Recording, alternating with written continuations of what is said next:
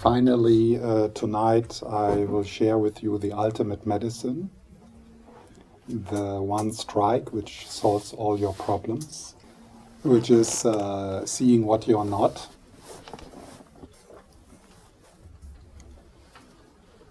That's it. That's the one strike. No self, no problem.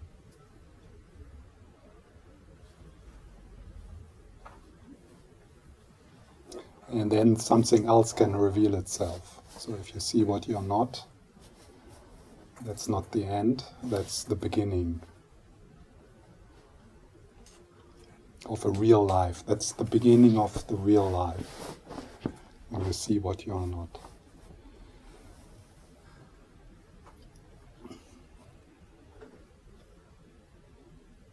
Resistance is to be expected, because what you are not lives from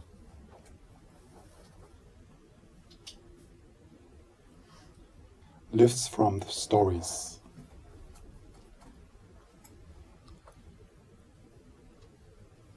But that's really the only way to see what you're not. So the other teachings, they prepare us to be ready to see what we are not, like self-compassion, self-acceptance, compassion, blah, blah, blah. All these practices one can do, they prepare our being for seeing what we are not, so that something else can reveal itself.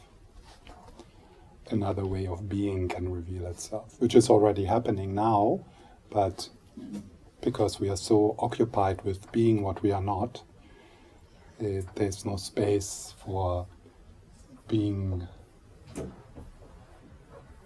who are being what we're supposed to be.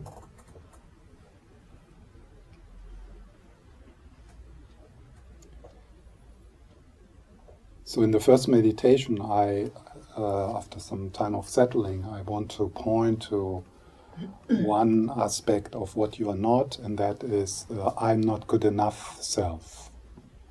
Yeah, so the I am, something is wrong with me self.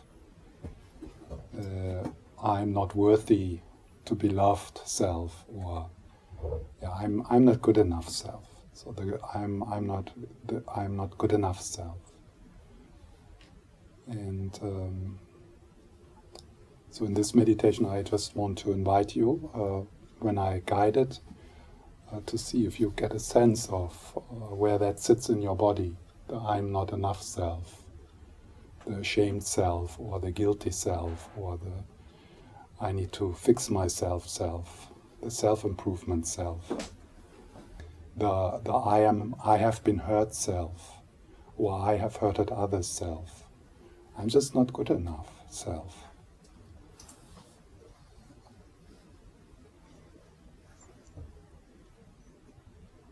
So you are not that.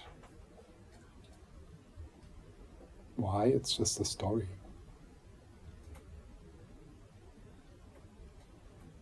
Mingled up with sensations in the body.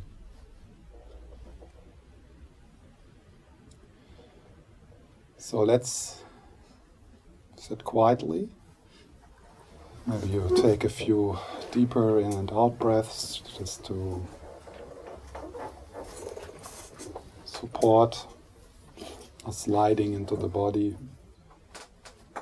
And first you start with the whole body, like really down into your feet also. You just become aware of your posture and the inner weather.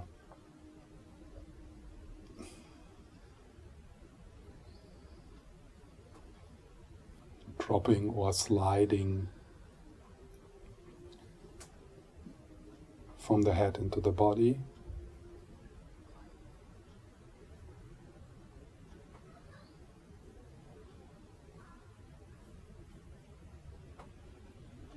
You notice your own energy and allow it to flow wherever it wants to flow.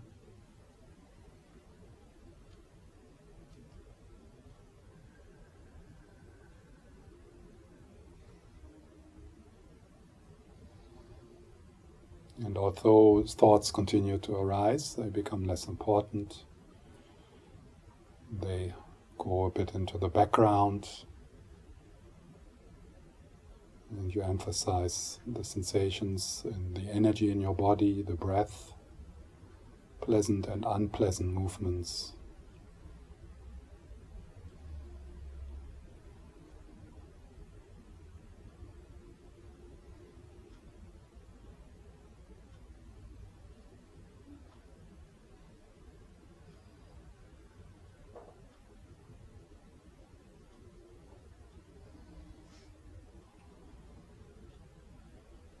And then possibly you can soften some of the tension in the belly and in the shoulders.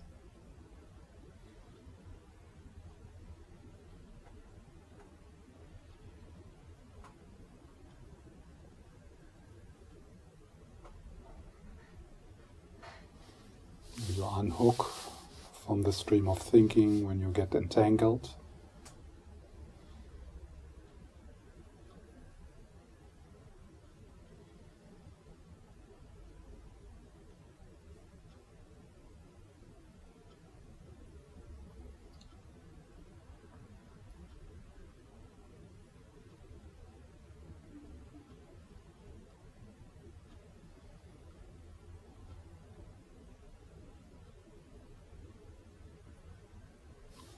And then we call upon the presence of our mentors,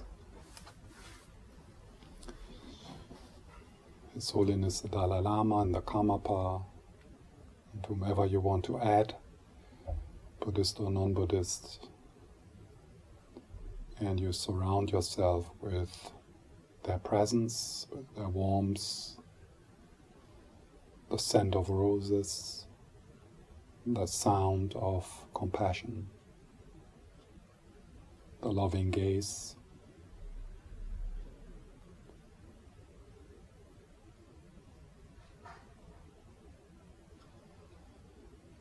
Bathing with your whole body, with every cell of your body.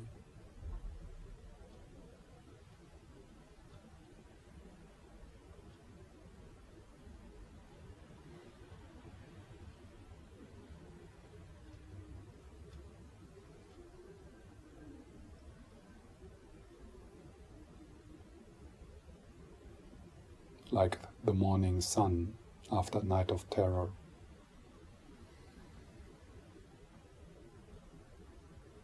Dissolving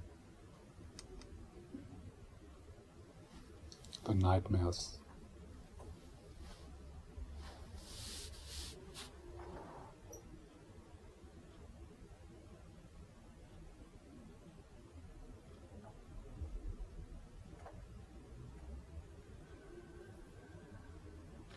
Then if you get hooked by something, you return to the aliveness in the body.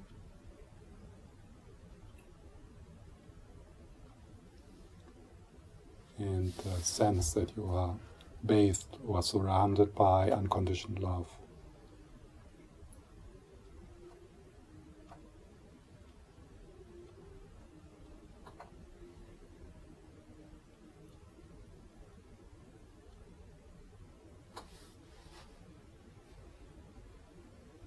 And then you rest.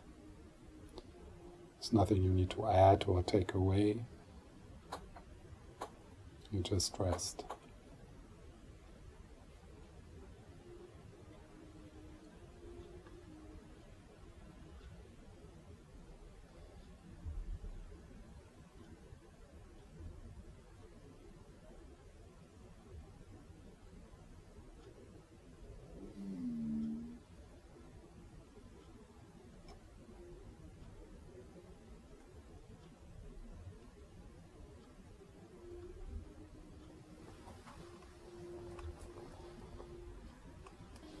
And then I invite you to connect with the sense of I am not enough, the I am not enough self, I am not good enough. And don't worry if nothing comes up, but if you get a sense of the ashamed self or the guilty self, the self-improvement self,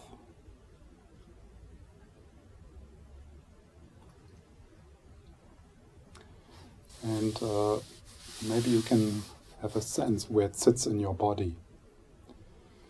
So there can be a specific place, it can be also like a feeling in the whole body.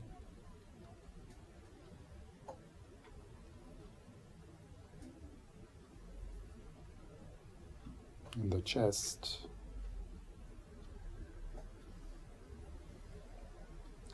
So see if you can get a sense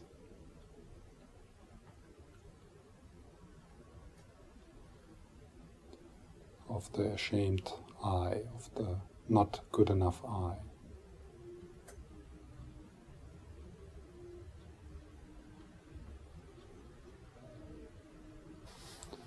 And see if you can have an idea or you have a sense where it sits in your body. Or the fearful I.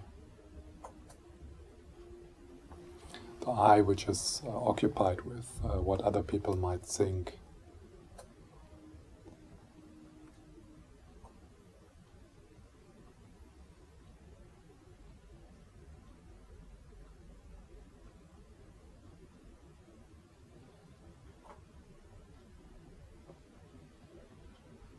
So that's what you're not.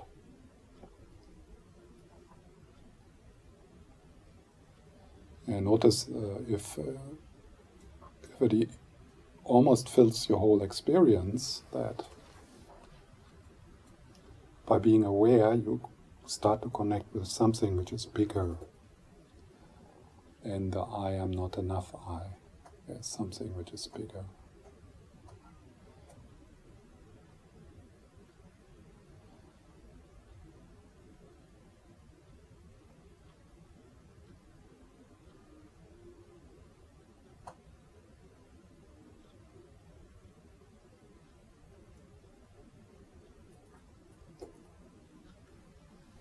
And notice if you have a sense of it in the body, that the sense of the body is very much connected with memories or words.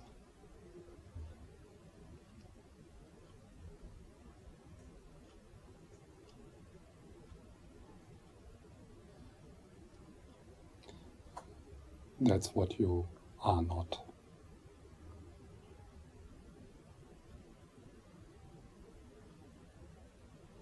It's like a ghost in your beingness.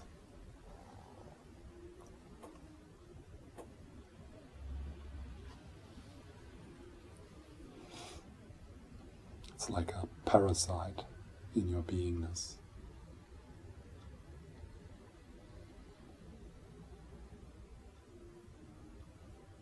And possibly you have a sense of that which is bigger.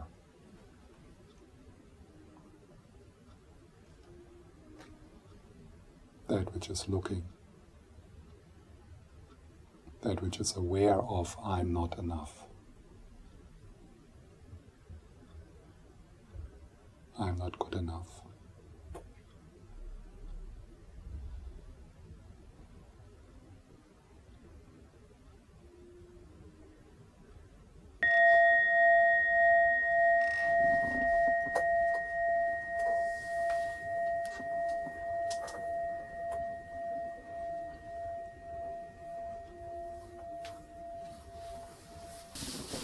So I will start by explaining a bit what you are not, so that you can see it more clearly.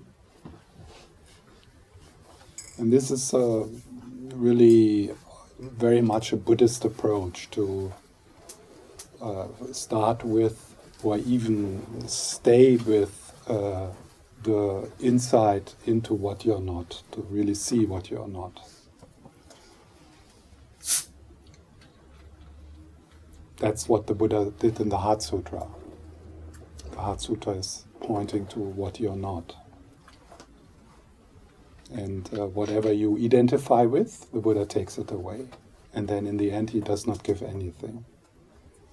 But with the recognition of what you are not, that which you are, so when I say you are, I'm not talking to what you are not, I'm talking to what you are, so that what you are can reveal itself. So,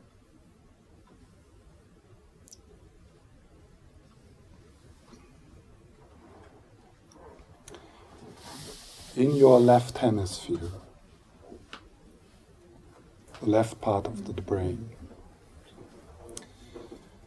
there is a capacity of a process which, for the sake of using words, I call selfing. It's not really an English word, but some people talk about the ego, but that makes it so solid. So it's better to understand that I'm talking about a process. And this process is a process of the conceptual mind. It's a loop.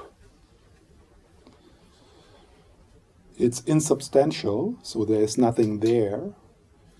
So it depends on continuing to loop, because that's how it exists. It's the narrative self. Yeah.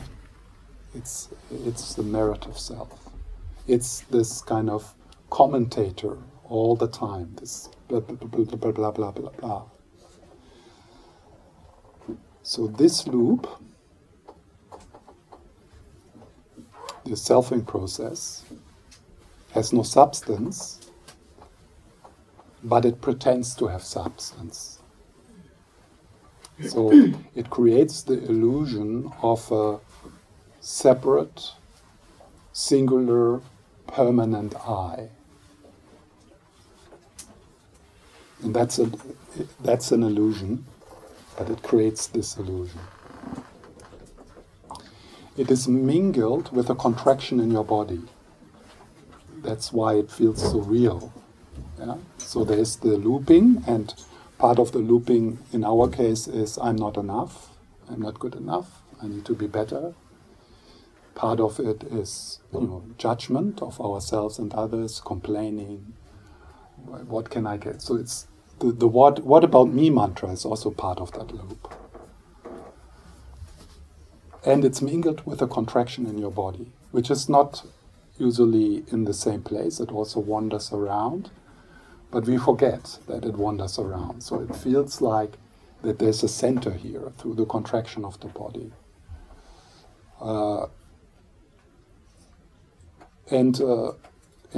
This contraction is sometimes quite localized, like if you are criticized or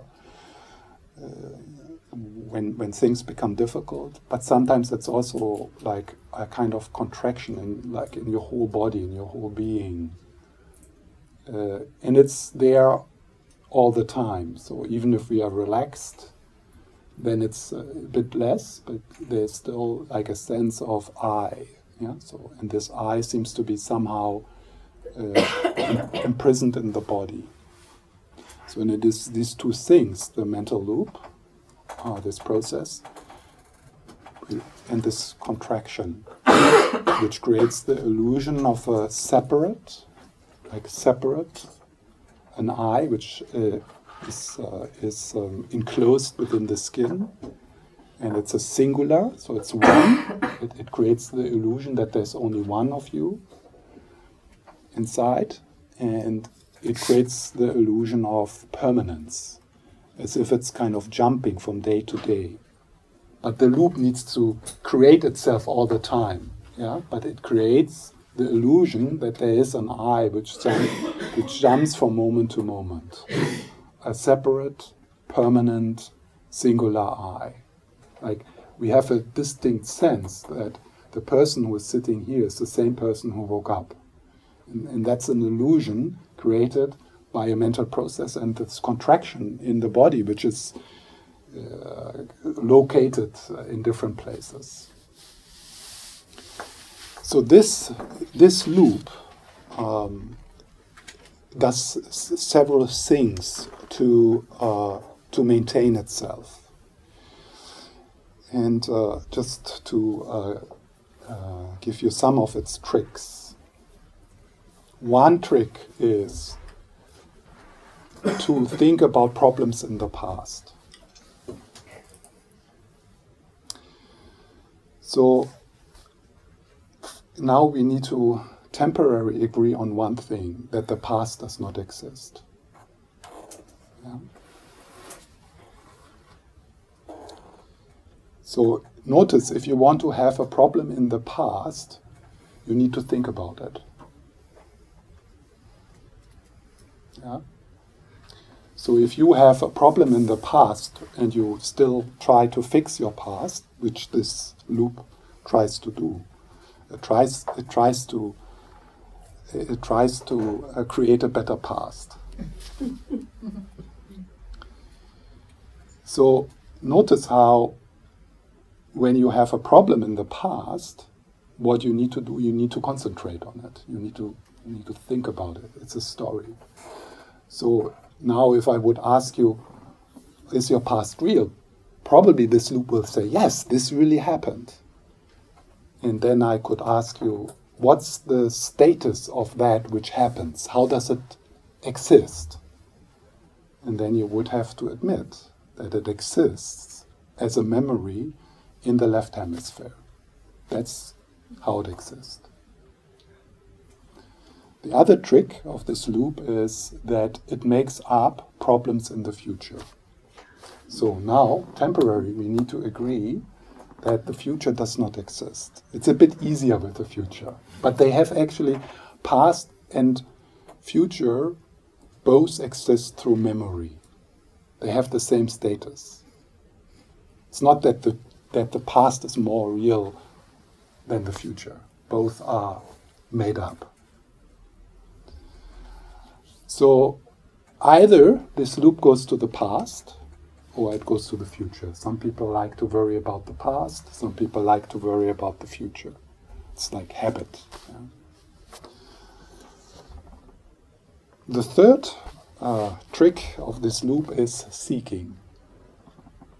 So this loop maintains a sense that this is not it. It seeks. It seeks fulfillment. It seeks peace. It seeks health. It seeks a place which is in the future where you will feel better. This is a huge problem because seeking problems in the past, problems in the future, which is all made up, covers up the fulfillment of this moment. And it does cover it up forever. The seeking, problems in the past, problems in the future, which these three things all exist in the conceptual domain, in this loop of the illusionary self, of the narrative self, it covers up fundamental well-being, which is available to you only now. And this loop will not accept that. This loop says, no, this is not it. First I need to have this, then I need to heal this. And actually, my past is not good enough to be happy now. To be happy now, to be fulfilled now, I need to have a better past and I need to have a safe future. Then I can be happy now. And this is not going to happen, never.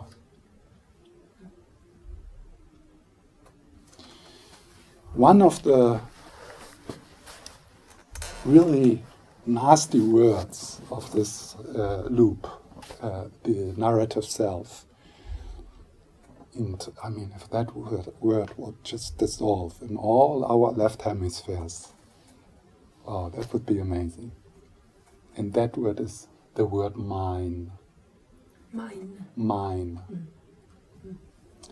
So this loop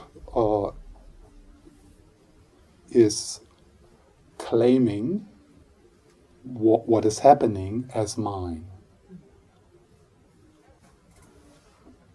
My problem.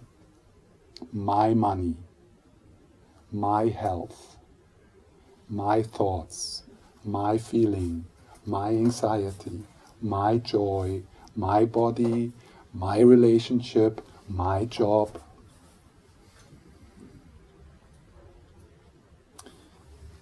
And it's, of course, it's a word which we attach to certain things and we don't attach to other things.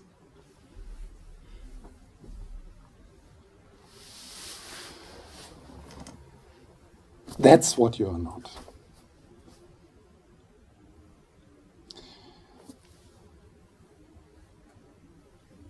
This loop will not. This loop doesn't want to be happy because that's its end.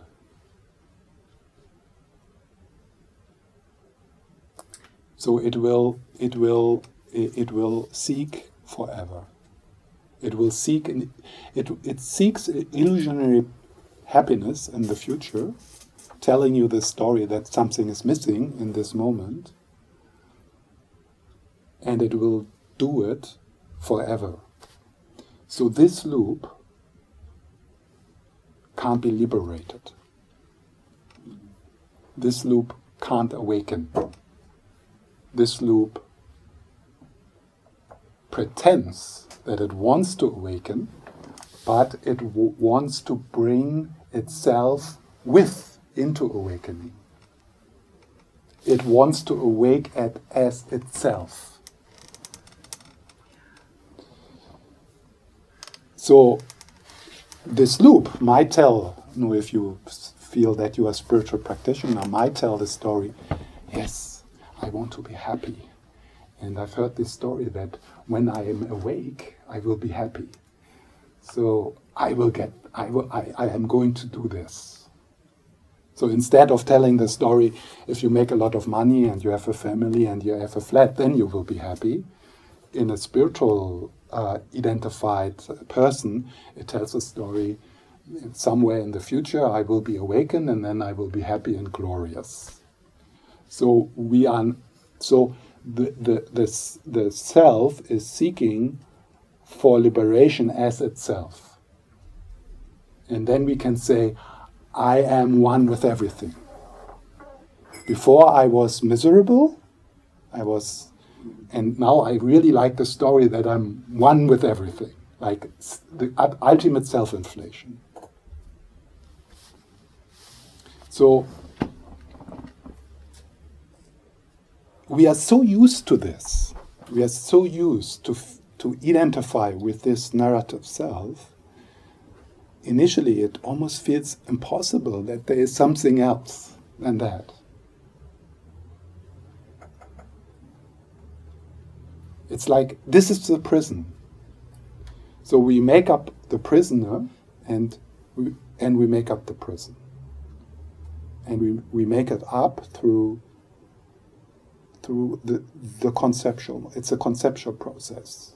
It's stories, it's words, it's interpretations, it's judgments.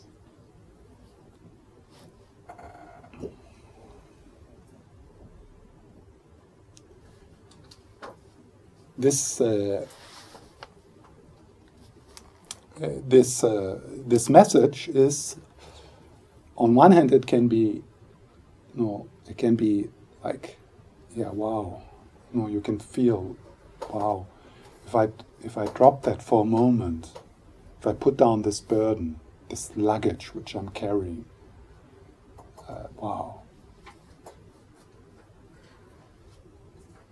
But on the other hand, this loop will struggle. It will fight for survival. It will argue. It will maintain the story that you are a hurt person. And it will maintain the story that there is a better place in the future. It will. So, to argue with it is, it can become difficult because, because it has all kinds of tricks, like, for example, putting down the person who's bringing the message, or feeling this is philosophy, this has nothing to do. How does this help with my anxiety? How does this help with my childhood trauma, which is real? So it's like it will try to maintain itself, and through the arguing and trying to know better, that's one of the tricks. Yeah? And that's so. All I ask you is to see you are not that. You are not a story. You are not the memories of the past or the worries of the future. You are not this blah blah blah in your head, complaining, judging yourself and others, struggling, giving meaning. Yeah, it's a meaning-making machine, constantly trying to explain why things happen, coming up with stupid solutions and so on. You are not that. You can't be. You are not a feeling you are not that contraction in the body. That feeling of being a localized, separate me in a predatory universe.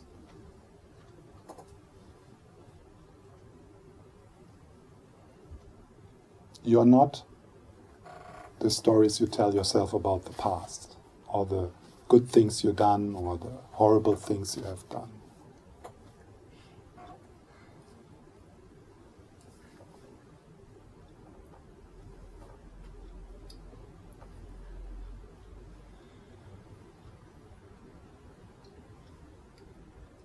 So seeing that, seeing how that this process prevents you from resting in this moment where you have everything you need.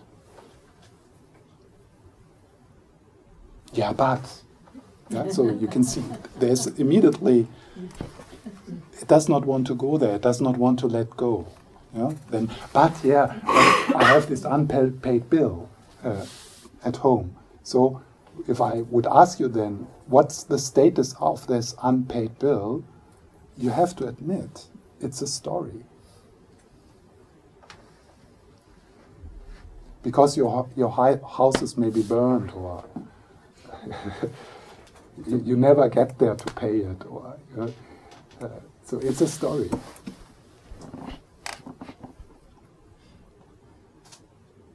And imagine for a moment that all these stories, they fall down.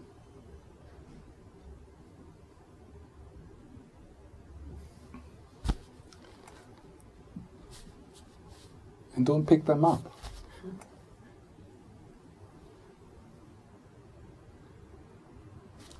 And you can notice how this is rebelling against that, trying to kind of find something.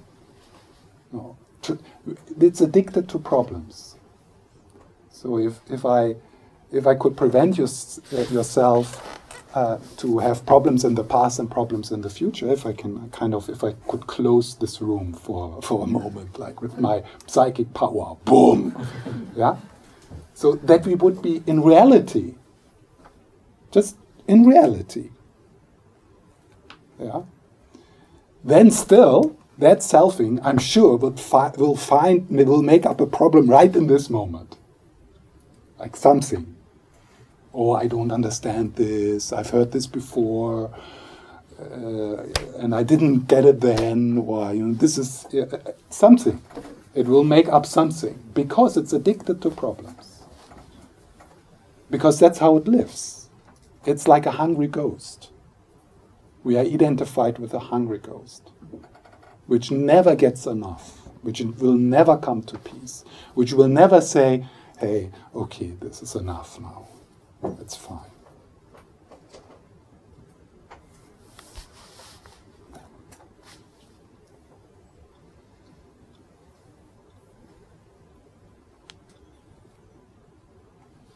Can you see it? Yeah. So that's it. So you see it again and again, and you get arguments to kind of to. Of course, the arguments are stored within itself, so we need to take it on board for a while. That's what what most of the Buddhist teachings do. They take this, wanting to feel better and wanting to be enlightened. We take it on board. Yeah. So because that's why we come here, to hear that what brought you here does not exist. Yeah. So there's a lot of marketing in the Buddhist teachings about the wonderful results in the future, and to trick that process. But within the Buddhist teachings, it's inbuilt, the deconstruction of this. It does not know yet, but it's going to happen. Like tonight. It's not enough to hear it once, but so what a wonderful mindfulness practice throughout the day is to notice when you're not here. Just to notice, oh, that's a problem from the past. Oh, that's a problem of the future. Just to notice. Nothing more. Just to notice. This is the selfing trying to solve the problems of the past. This is the selfing trying to solve the problems of the future. And this is the selfing seeking.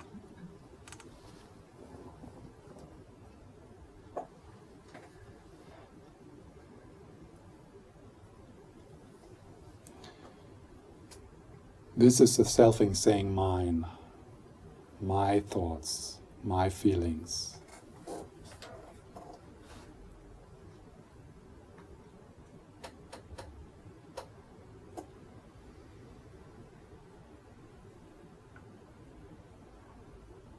And notice how this mental process is so, it really creates the feeling that there is a real problem in the future and a real problem in the past. And it's all stories.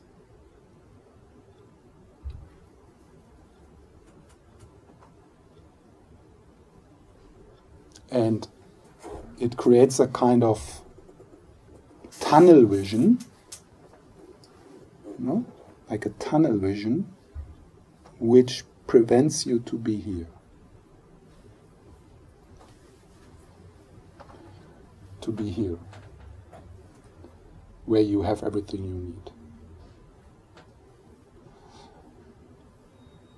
So it's like it covers up the possibility of experiencing fundamental well-being, deep contentment, deep peace in this moment.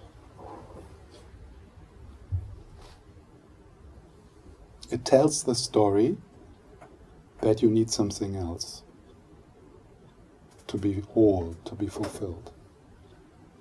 And it will tell this story forever. You can do all self-improvement projects which are offered on this planet, one by one, like one workshop after another. You can download all the self-improvement books. This will say, okay, this planet is covered, where's the next planet? Where there's maybe new self-improvement projects which I not even know about. And if we make a leap of faith and see that we have been traveling around since beginning of this time, we actually have done all this self-improvement stuff. We have been already that what we now think we should be to be happy. We have been that already. We already were there. I mean, like maybe the feeling, wow, once, if I have a lot of money, I buy this little house, and and I have 5 kids and a dog, and I don't know. You have different visions of what it means, or like when I'm free of my anxiety, of my social anxiety, then so all kinds of stories, and we already covered that. We have been there. We had long lifetimes without any kind of social anxiety, and we have had long times with one party after another.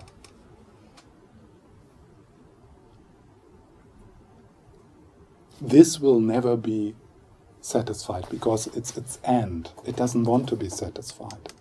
The best thing it can do is to pretend, to tell the story. I'm a serious spiritual seeker, and I'm looking for contentment with 100,000 prostrations and 100,000 this and that, and studies, and finding the guru, doing retreats. So that's... and this is what you're not.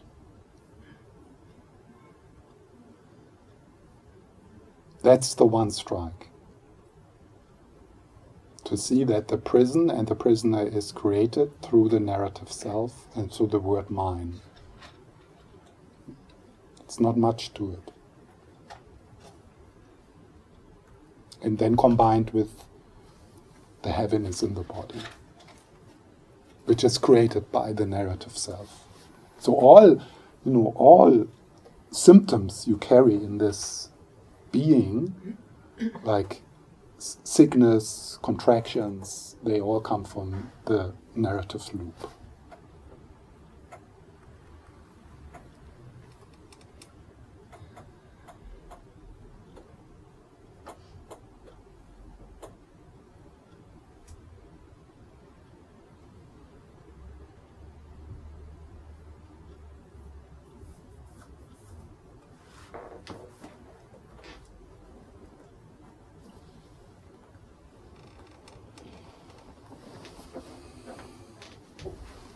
Oh, don't know what to say else, because that's it.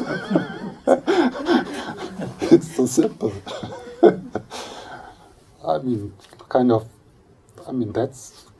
That's the ultimate medicine. It's not complicated. The Tibetans, they make it very complicated.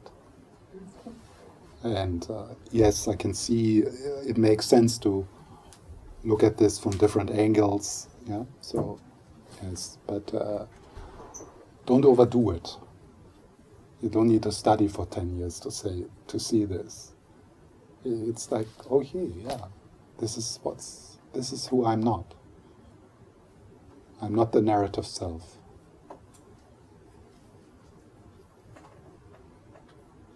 Yes. Is the 12-link chain of dependent origination, is this the name loop? That could be like a more complex description. Yeah. Yeah, you explained it from like a psychological or neurological point of view, but is karma what drives this? Yes. So for there to be karma, there needs to be the sense of I, who did things in the past and real things in the past, and who is experiencing real consequences in the present moment, or it will experience real consequences in the future. So that it's part of the loop. But in this description of the 12 links, of course, there is also the solution, and that is seeing that the I exists as merely made up. That's the solution. And then if that is seen, the whole thing collapses, because it loses its original cause. Yeah? The second truth of the second noble truth. There's a cause for suffering. So what is the cause for suffering? It is this. The narratives, the identification with the narrative self. That's the cause for suffering. That's where this defensiveness and reactivity comes from, the illusion that there's something to defend here.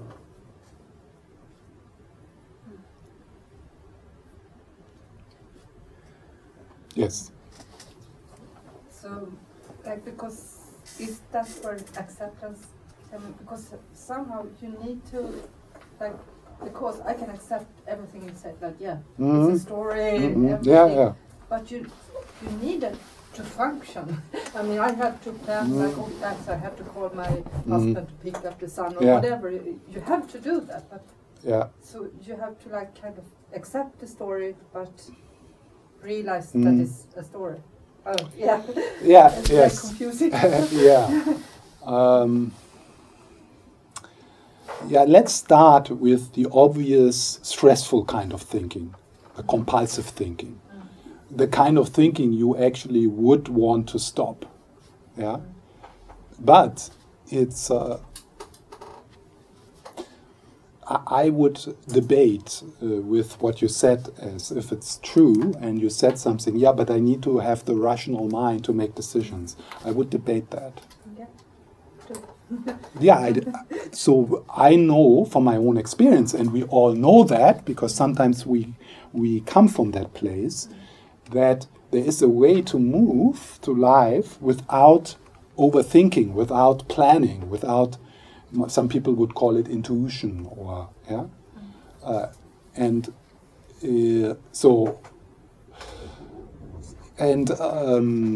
not saying it's like it happens overnight to trust a different way of moving through life. So keep your planning, But we could start first with the obvious poisoning ways of thinking, and then experimenting with how can I bring a way of moving through the world which I know even in the daily activities.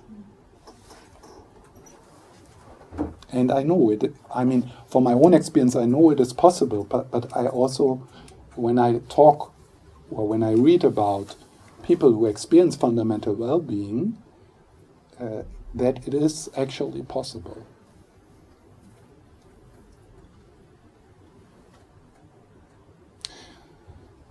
Like, for example, the best way for me to explore is when I teach, because when I teach, I don't plan. I don't have any plan. I don't know what I'm going to say next, and I don't know what the meditation will be after the break, and I don't know what I'm going to say after the break. I have no plan. And still something is happening. Where does that come from? When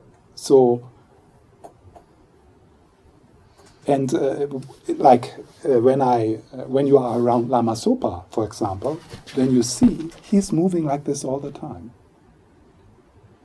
He does not plan, he has no agenda.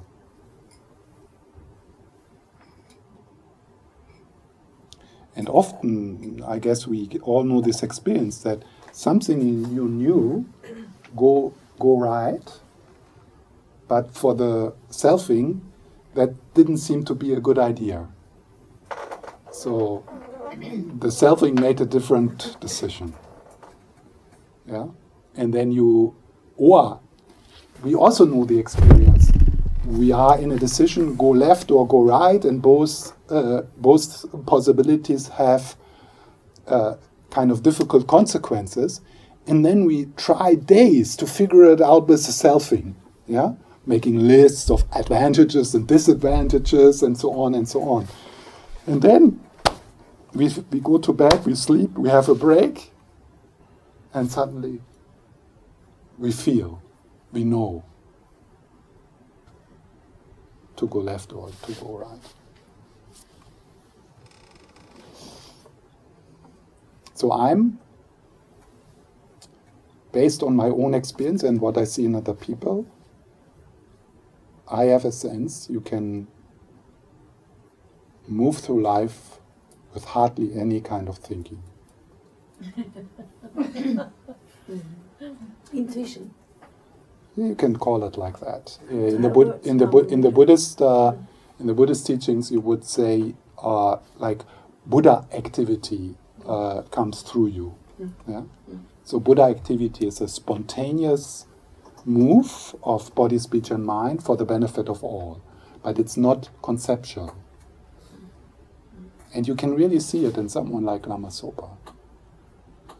That's why he does not sleep, because it's so exhausting to try to figure things out on the conceptual mind, and all this complaining and judging. I mean, it really sucks our vitality. So if that falls away, the energy and the joy which reveals itself is amazing. He doesn't sleep? No.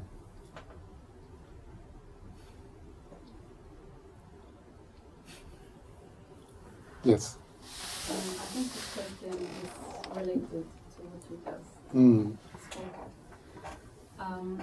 So why is it important what I do, what I think, what I feel, what state of mind I have in a reality, in a world that does not exist? Why is it that still important? Because with this you create a sense of being a suffering being. And that is a dream, but it is a shitty dream. But if it doesn't exist, why is it important? No, it neither exists. It doesn't. To say it does not exist, that is too extreme. It does exist, but on a lower level. It exists as a dream, but a nightmare, when you don't know that it is a dream, is it's hell. And it seems to be real. Yeah, I understand that, but I'm thinking about all the emphasis on ethics and Yeah. the importance of handling this dream. Yes. All the teachings on ethics, they are provisional. They are part of dreaming ourselves into a better dream, so that in that better dream we can wake up. So all that which reveals itself does not need ethics. It spontaneously, creatively responds to what is happening and does what is beneficial for everything. That's the Buddhist Mahayana theory. Mm-hmm. Yeah? And that is also a dream. That's also a dream. Yes. That's also a dream. But in that case, the dream is recognized as a dream. Mm-hmm. So, like Lama Zopa is in the dream, but he is not of the dream. And he is still in the dream because there's so many other people stuck in that nightmare.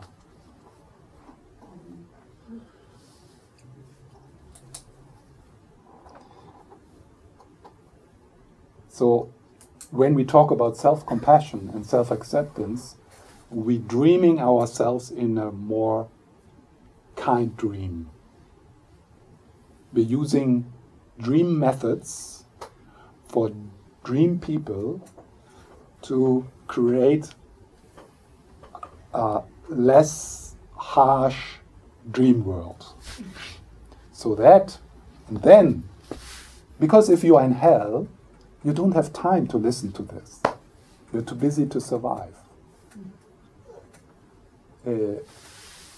So in the Buddhist cosmology, they would talk even about future lives. So you dream yourself with the dreamlike Buddhist teachings into a better dreamlike future lives. So that you can listen to this again. That it is a dream. Yeah, until it's really recognized as a dream. Can I ask one thing really? So it's the realization of emptiness that makes me dream a better dream. Is that right understood? No, the realization of emptiness, the direct, non-conceptual realization of emptiness, that will lead to the insight, to the experience that this is a dream. So it's like waking up, having a lucid dream in the night. So when you have a lucid dream in the night, it's not that the dream disappears, but you are liberated from it. But there is the realization of emptiness has different levels. So like a conceptual level of the realization emptiness, that's part of dreaming a better dream. Because through a conceptual realization of emptiness, you take things a bit more light. It's like, yes, there is problems and you still feel they are real, but you have a sense that they are kind of made up, and you start to see. So all that then becomes part of a better dream. So that then the conceptual realization can come into a non-conceptual direct seeing of the emptiness.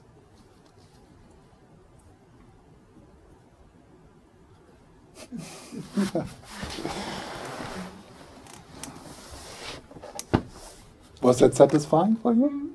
Oh, wow. I just think that compassion is one thing. Yeah, but compassion is a provisional practice. Yeah. Because, and it's obvious, compassion, like, did I talk about the 3 levels of compassion here? No. So there is the, beginner's level of compassion. I have compassion with you, and we are separate, and this makes me a little bit better. Yeah, so that's the kind of normal compassion. And, the spiritual self likes that very much. It becomes part of the self-image of being a kind person, and you feel better. You feel better about yourself. But it's separation, and it's often really stupid. With this kind of compassion, often we harm more than we actually help. And then there is the second level of compassion. This is based on Chandrakirti. Is a compassion which realizes the impermanence of everything, the non-static nature of this, and also the compassionate act. So this is a very deep compassion, because it's a compassion which also includes people who are successful and who are healthy and who are happy. When this kind of happiness is based on conditioned phenomena, then you have compassion with them, because you see that they will fall, that they have based their sense of, wow, I'm doing really well, on sandcastles. Yeah? So that's a bit deeper compassion. And then the deepest level of compassion is non-dual compassion, or it's also called objectless compassion. So, and that is, objectless compassion is this experience when you connect with fundamental well-being. So when that has a break, that you're connected with everything.